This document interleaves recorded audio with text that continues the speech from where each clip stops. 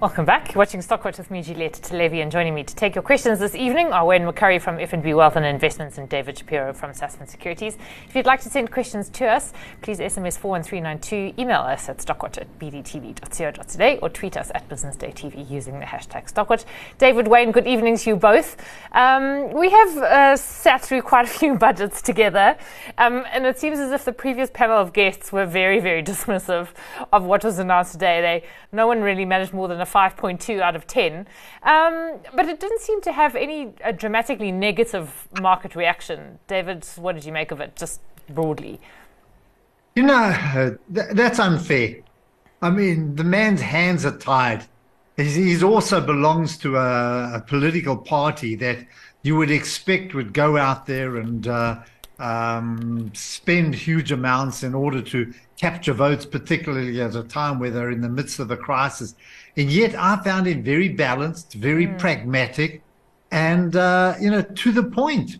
We can discuss a lot of the detail in it. I mean, number of amounts. I was just before we came on, Wayne was a little upset because they allocated $1 billion to SA Airways. But by and large, I don't think there's anything that made us nervous. Even the Eskom story, which had already been discounted, there's very little they can do about it. So I don't, to give him 5.2, I don't know. I don't know what they expected him to do. Yeah, give the party 5.2. Give the party 0 out of 10. But, Treasury actually does hold the line. There was nothing particularly populist. I mean, his hands were tied. Absolutely. So if it wasn't for Treasury, I would hate to see where we would be. Wayne, just maybe on, from the JSE perspective and the RAND perspective, the RAND did seem to strengthen a little bit. And maybe that actually is the RAND saying, under the circumstances, this was okay. There were no major tax increases. They haven't gone on a spending spree. They're doing something about Eskom's debt. Maybe it's tentative. Don't write South Africa just yet, essentially. Look, no personal tax increases, decent bracket relief. That's all good news. Other good news, which actually didn't make much of a headline, was that we're running a primary surplus. So in other words, the government is spending less than it earns if you ignore interest. Of course, interest does come as an expense. But what it means is if you're running a primary surplus, is that your debt doesn't carry on compounding because you are borrowing less and less. So it's actually good news, the primary surplus. I mean, Eskom was always going to happen. Eskom just cannot fail. I mean, there are a couple of other state-owned entities that maybe should just fail and just close them down and get rid of it because it just seems to be a never-ending money pit. But it's a good budget within the constraints. Revenue collection is actually, was it 6 or 10 billion rand more they expect than the medium-term budget that came out in August. That's also very good news. So I think a reasonably positive budget given the circumstances. But there is unfortunately a however, is that most budgets you feel like this. Most budgets that come out, you feel, hey, it's good, it's nice, it's all good. Somehow that euphoric feeling just sort of like fades away. Yes. In not too many days after the budget. But it is a good budget. The RAND's driven by factors way bigger than the budget. Okay. This is driven by global slowdown, commodity price weakness, etc., etc. Okay, let's talk about there was a health warning. Huh? David? There was a health warning. Wage increases might be more than they anticipate. Economic growth might be slower than they anticipate. Those kind of things right at the end, which could have upset the budget, which we know.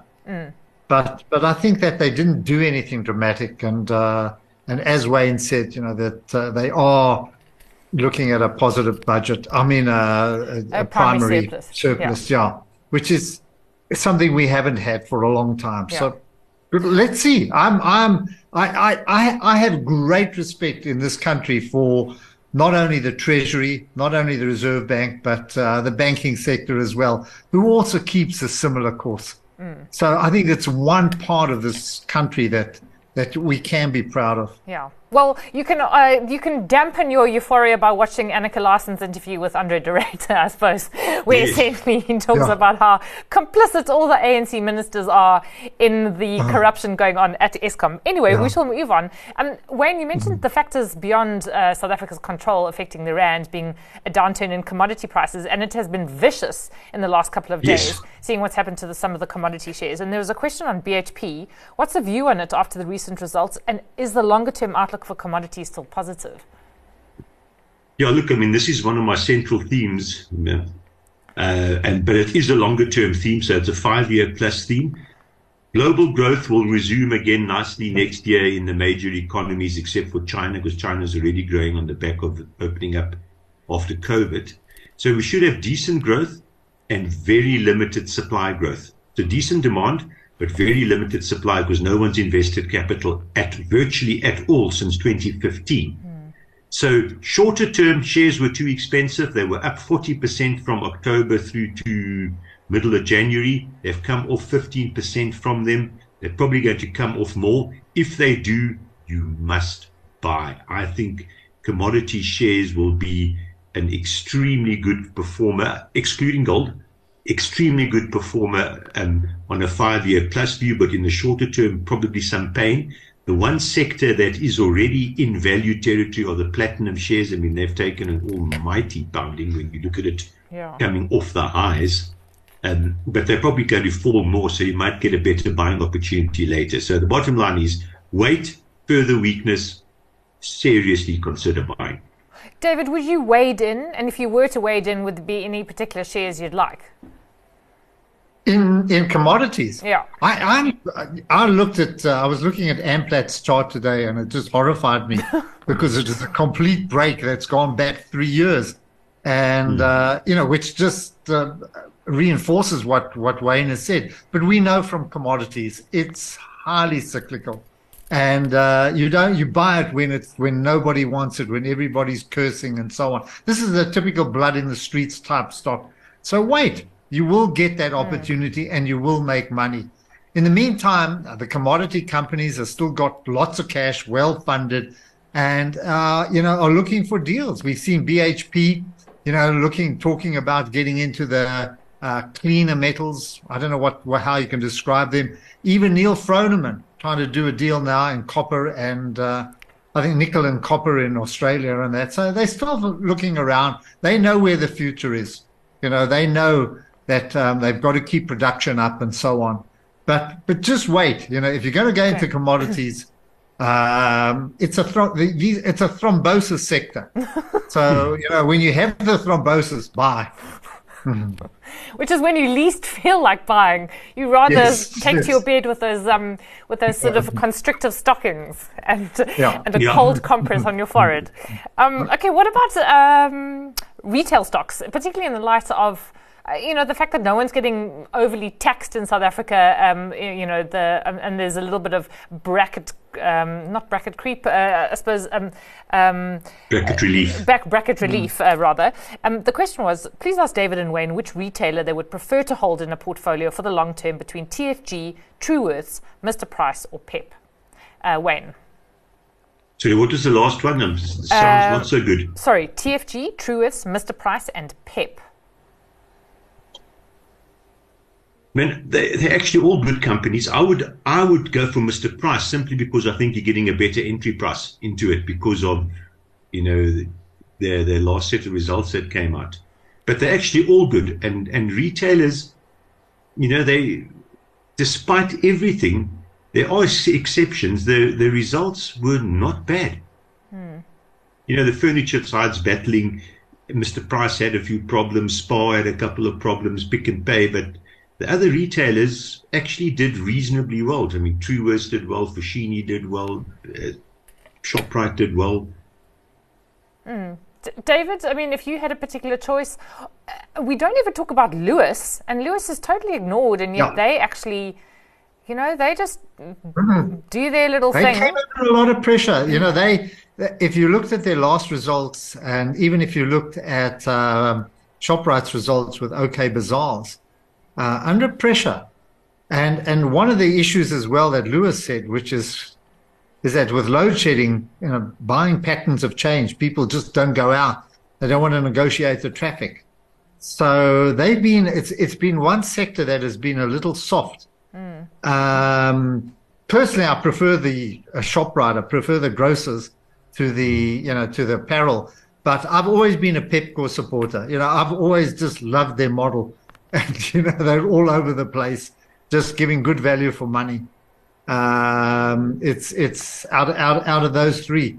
They all look also have in a bit of a downturn at the moment. But, our retailers are well run. We haven't had, I know Mr. Price every now and again gets it a little wrong, but they catch up soon. They catch up pretty quickly after that. They're quite smart at correcting errors. I mean, but Pep's my store, yeah. Okay. Because we had Shane Watkins on from All Weather Capital a few weeks ago, and he was saying that the retailers have really feasted on the carcass of Edgar's for the last few years, which has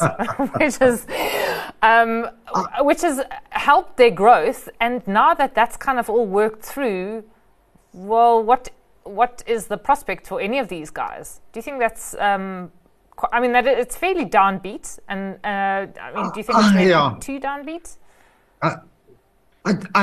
What they're doing is that, and this is happening in the grocers as well. They're benefiting at the expense of smaller businesses as well.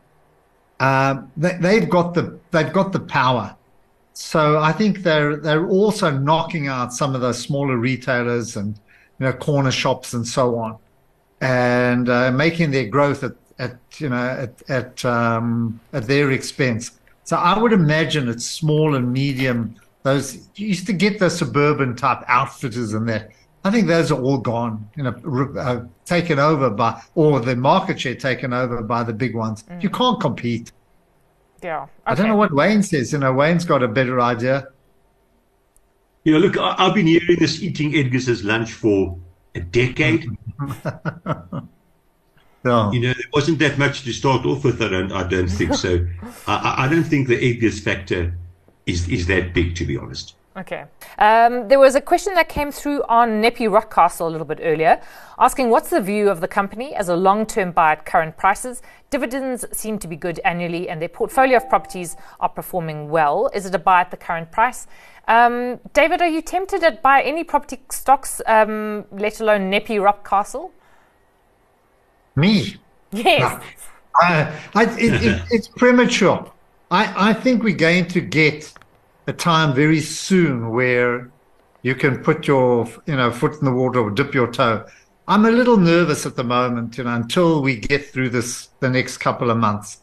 But I think you're going to get into value territory. At the moment, I haven't costed, and that's what I've been doing going through results is trying to work out what load shedding has cost, what Transnet has cost. And it's coming through in the numbers. And it's well worth going through, like Tiger Brands and Kumba and all those. But I don't know what the impact's going to be on some of the property companies. Wayne he knows the business much better. And his company came out with a pretty good number recently, which I thought was quite impressive. But, he's got a fair view of how the companies are holding, up in this kind of environment. Yeah. Okay. Well, Wayne, that moves it to you. I mean, Nepi Rockcastle actually has done very well from a stock market perspective. Yes. And is that largely because its portfolio is not South Africa? Yeah. Yes. I mean, they're overseas. They've done big acquisitions. They've spent a lot of capital in the last while.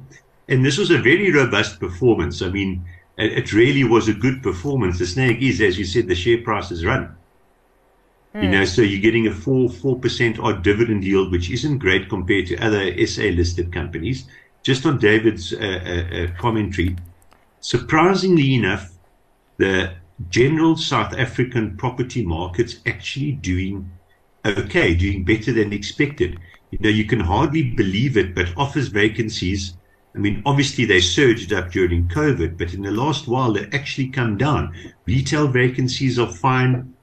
These so-called negative reversions, in other words, when you renegotiate your rental, it comes down. That number's getting smaller, so there's less negative reversions. You're getting 6% lease escalations into new leases when you sign them. All the companies have dropped their loan to value ratio, so they've dropped their debt. And so I would actually, go in and consider even buying it at these sort of levels, because you get a very, very good yield. You can still buy a property company with a 10-12% dividend yield, even though it's probably not going to grow much over the next couple of years, if at all. But if you can maintain a 12% dividend yield, that's an extremely good investment. So I would actually still go in. Yeah. Obviously, the time to buy them was after COVID, but I would still go in and buy them. Okay. Then there was a question on international shares. And the viewer says, as always, I have two questions. I watched an insert on CNBC regarding John Deere. The narrative was to invest in them given their strong position in the market. Would the panel buy that security at this point? And also, if possible, could you provide some insight on the semiconductor market? I've purchased Intel, albeit it's showing a small loss. However, when I look at Wolfspeed and its volatility, it looks like a trading stock and not one for investment. Perhaps Microsoft would be a safer option to invest in. And then lastly, if David Shapiro is on the panel, please pass my thanks. His regular stock picks on Ferrari over the months really opened my eyes to a company worth investing in. I have a small profit, but a profit nonetheless. Okay, so David, John Deere.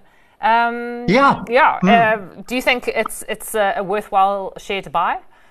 I haven't looked that closely. When I say closely, to a point of actually making a recommendation. But what's interesting about all these companies that have got rolling wheels are that they're all going autonomous and they're all going electric, and I think that's a big development. Where you can get farmers who can just sit on their stoop smoking pipe and drinking wine while these machines go out and do all the harvesting and so on. It's becoming a very autonomous industry. And I think John Deere is well placed for that. I can see a lot of farmers saying, what nonsense, you don't just get to sit in your porch and drink wine and get someone else to do the harvesting. To the countryside for a while. Yeah. I couldn't tell a mealie from a corn, from maize. Not tell a mealie from a corn. This is a city slicker view on the matter, but we appreciate your views nonetheless. I think that's what I've picked up, that it's an industry that is transforming and into autonomous, into I wouldn't say robotics, but in the right direction. The company I like at the moment for that reason is Daimler Trucks, because they're also going that way. Yeah. And so there's revolution not only in the motor vehicles but anything that can move. So it's worth looking further into. Wayne, do you have any thoughts on John Deere, or shall I move over to the semiconductor market?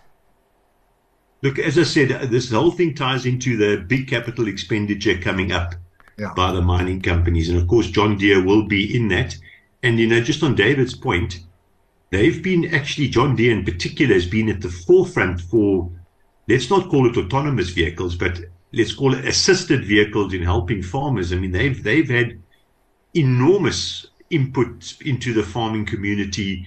Their systems almost drive themselves. You can program them. I mean, they hugely efficient. They communicate with the internet back to John Deere. They give technical data. I mean, so that John Deere is at the forefront of this. Actually, it's a good company, and I think that even though the share price is basically back at its previous highs,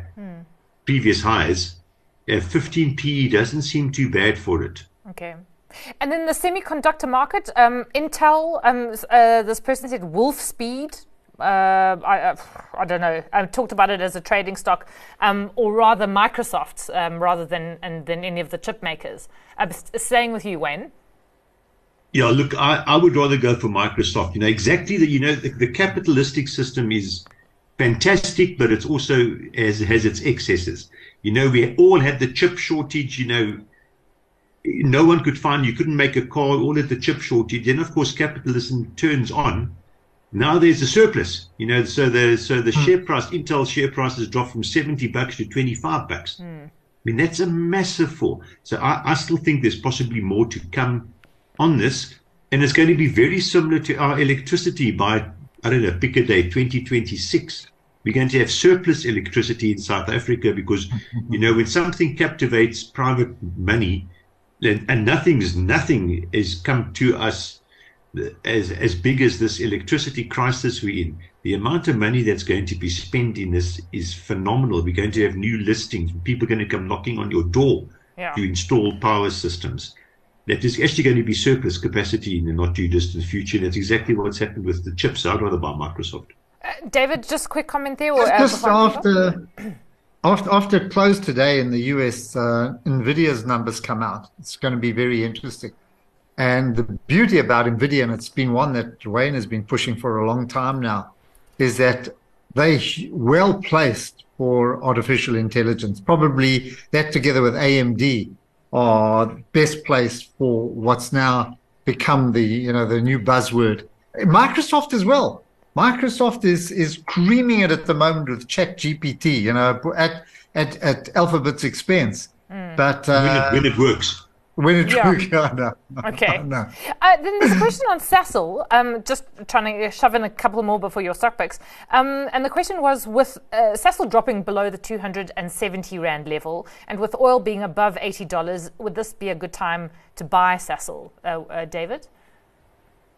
I don't know. I looked through the results and I need to go through it further because there was one item there which was corporate, which was the biggest gainer, which really flattered their results. But overall, they've got lots of production problems and lots of issues there that still bother me, as well as falling chemical prices. Remember what Wayne said? I mean, as we came in, you're getting commodities under quite a bit of pressure now.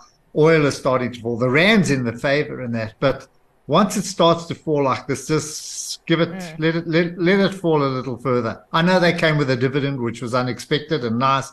But I don't know. There just seem to be too many issues there. Yeah. That bother us. Wayne, do they bother you enough to just stay clear for a little while longer on Sasol? Yes, I agree with David, but it is showing value at this level. So if you had to buy now on a 5-year view, you'll probably be very pleased with your investment. But I think this thing could go down. I don't know if it'll go below 200, but I think it could, fall a little bit from here, and then it would be time to buy. Okay. Very quickly, Wayne, sticking with you before I get to your stock picks, there's a question on Capco. I mean, Capco and Hammerson have had a really good run, haven't they, year to date? So just any thoughts on where to from here? Well, look, I mean, I've been speaking about Capco for actually a while. This is the premier retail and office in London, and maybe even the premier retail in the world, quite frankly. I was there just after Christmas, freezing cold weather, middle of winter in the glorious English winter, raining, drizzling on your head. You couldn't move. There were so many people. So I still like Capco. I really do. And it has had a nice run. Yeah. Okay. Well, it's gratifying to see that. Okay. I'm afraid to those viewers whose questions I didn't get to, I apologize. Zanati, I'm sure we'll pick them up tomorrow night. Your stock picks, David, have you already mentioned it or something else? Which one? My truck company. Yeah. I actually like Siemens. Okay. It's a company I actually forsook some time ago, but their results that came out really good, and they're also at the forefront of I don't want to call it the industrial revolution, but factory automation, also greening buildings and doing the right thing in buildings. So it's a bit of a buzzword at the moment, but I like their numbers. And be careful. This is I can't pronounce this. I'd need your help to pronounce the right way. This is not the energy side. This is all the other businesses. So be careful if you're going to go out and look after this. But very solid numbers that came out, just well placed for I think what lies ahead in the next few. Okay. Do you know what I mean? In the next few years. Okay, I'll go and consult with the Germans that I have staying with me this evening, because on pronunciation. Wayne, what is your stock pick very quickly? Well, if I remember correctly, I think I picked Standard Bank. Yeah. And you must have Is that the one I been picked? totally gratified with today's trading update and share price movement. Yes. But that's not, I mean, I'm just picking Standard. Maybe I should pick ABSA. It actually looks a bit cheaper. But anyway, just on the banks, ABSA had a massive problem in Ghana. Standard Bank had a problem in Ghana. And the ABSA one, I think, is bigger. But earnings are still up 11%. They're not going backwards. They're not negative. And you've had a complete blow up in Ghana. And then Standard Bank, I mean, estimates I've heard is that it's taken 5% off earnings. Yep. So if they didn't have a Ghana problem, they would have increased earnings 35%. I know that's. And this is a single-digit PE share. Sorry, Wayne, I've got to cut you off. The underlying banking operations are flying.